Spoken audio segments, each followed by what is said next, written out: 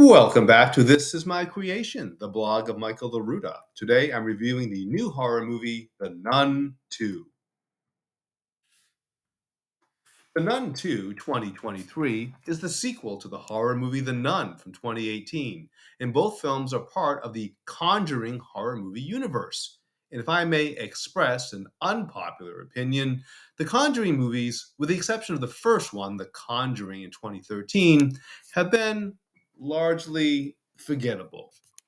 It's a series that has brought us a bunch of meh Conjuring sequels, underwhelming Annabelle movies, and now the Nun series. The first Nun movie was pretty dreadful. It had amazing production values as it was filmed on location in Romania, and so its setting hooked me immediately. But then it all quickly fell apart with both a story in which very little happened and direction that was lackluster at best. Today's movie, The Nun II, is better than its predecessor, which isn't saying much, but I will add that it's got some decent things going for it, and as such has its moments. It brings back two of the most interesting characters from the first movie, introduces a couple of new worthwhile characters, and creates some genuine thrilling moments during its final reel. If only it had a decent story to tell, or better yet, a credible monster. Anyway, The Nun II opens with a ludicrous sequence at an old church in 1950s France where a priest is set ablaze in dramatic fashion by a titular demon in an over the top scene which brought to mind everything that was wrong with the first movie. Overdramatic special effect driven scenes like this belong in movies like Haunted Mansion, not in genuine horror films. They're just not scary. But the movie quickly alters course when we meet Sister Irene, played by Thaisa Farmiga, the young nun from the first movie, who's now quietly living in a convent until the Catholic Church comes knocking at her door again to ask for help in solving a series of brutal murders involving priests and nuns. They believe that it's the work of the same demon, and since Sister Irene is the sole religious survivor from the first movie, they believe she has special insights into the demon and is the only one for the job. Not the most realistic plot point that they would send her alone, but they do. Except she's not alone because spunky Sister Deborah, played by Storm Reed, decides to accompany her. Again, not very realistic that she'd be able to slip out from the rest of the nuns at the convent without repercussion. But anyway, Sister Deborah is an interesting character. She's black, she's American, and her father sent her to a convent in Europe to escape racism in the US. She's struggling with her faith, but she does value her friendship with Sister Irene, and so she joins her friend so that she will not be alone. During their investigation, Sister Irene learns that the caretaker at the church where the priest was burned to death was a man named Maurice, played by Jonas Bloquet, who's the same man who served as her guide in the first movie and helped her defeat the demon. When she dreams about Maurice, and in the dream he's asking her for help, she believes he's in danger. Maurice is currently working on the grounds of an all girl Catholic school where he is close to one of the teachers, Kate, played by Anna Popplewell, and her daughter, Sophie, played by Caitlin Rose Downey, who is frequently bullied by the older girls there. The demon nun is indeed on the grounds of the Catholic school, wreaking havoc there, and as their investigation leads Sisters Irene and Deborah towards the school, the film sets up the big showdown between the demon nun and all the characters in a riveting final reel that is by far the best part of the movie. If only we knew what the heck the demon nun was about. And that really is the worst part of the Nun II, the friggin' nun.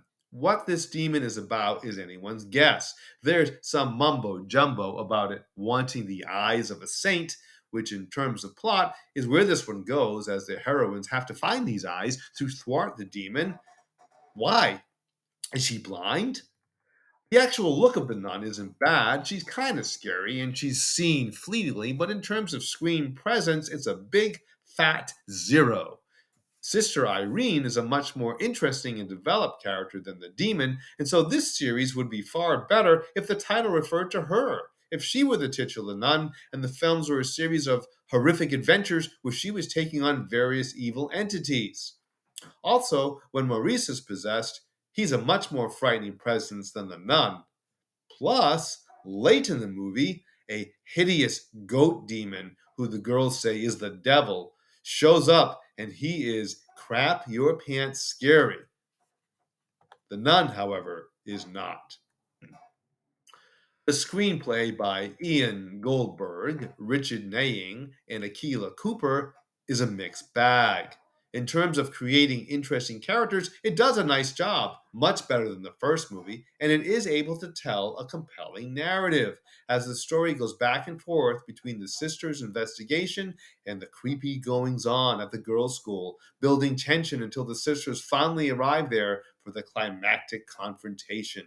These aspects of the story are very good, but it's the main threat of this one that's wanting. The nun is a snooze. Akilah Cooper also wrote the screenplays for three other horror movies that I've really enjoyed: the recent Megan from 2022, Malignant from 2021, and Hellfest back in 2018. Thaisa Farmiga, the younger sister of Vera Farmiga, who also just happens to star in the Conjuring films, reprises her role as Sister Irene from the first movie, and she's even better in the role this time around. Combined with Storm Reed's sister Deborah, the two make a formidable and very watchable demon hunting team. I'd happily watch these two characters in another movie together. And the screenplay doesn't stop here. It also gives us Anna Popplewell as teacher Kate. And so you have three very strong female characters anchoring this movie, which is one of the reasons the conclusion works so well. There's a lot going on. Jonas Bloquet also returns from the first movie as Maurice, and he gets to be possessed this time around. And in this role, he's quite frightening. Speaking of scary, director Michael Chavez saves the best for last. While I was enjoying the characters throughout this movie, one thing I was not enjoying was how not scary it was. But that changes during the movie's final reel. Sisters Irene and Deborah finally arrive at the school, and literally all hell is breaking loose, and the characters at the school are all in danger as you have multiple threats wreaking havoc all at the same time.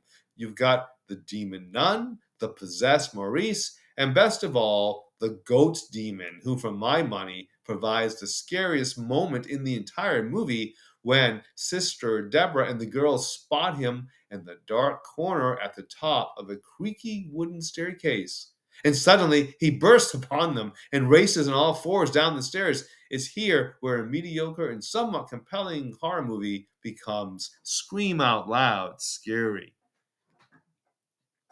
I kind of like The Nun too, in spite of its shortcomings, and it's definitely better than The Nun.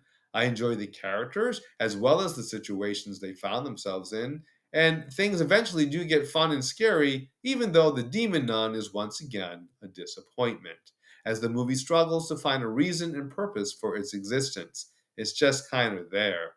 But sisters Irene and Deborah make up for the demon's flaws, and I would definitely watch another movie about these two demon hunting characters. As such, I give The Nun II 2.5 stars, which means that this movie is simply good.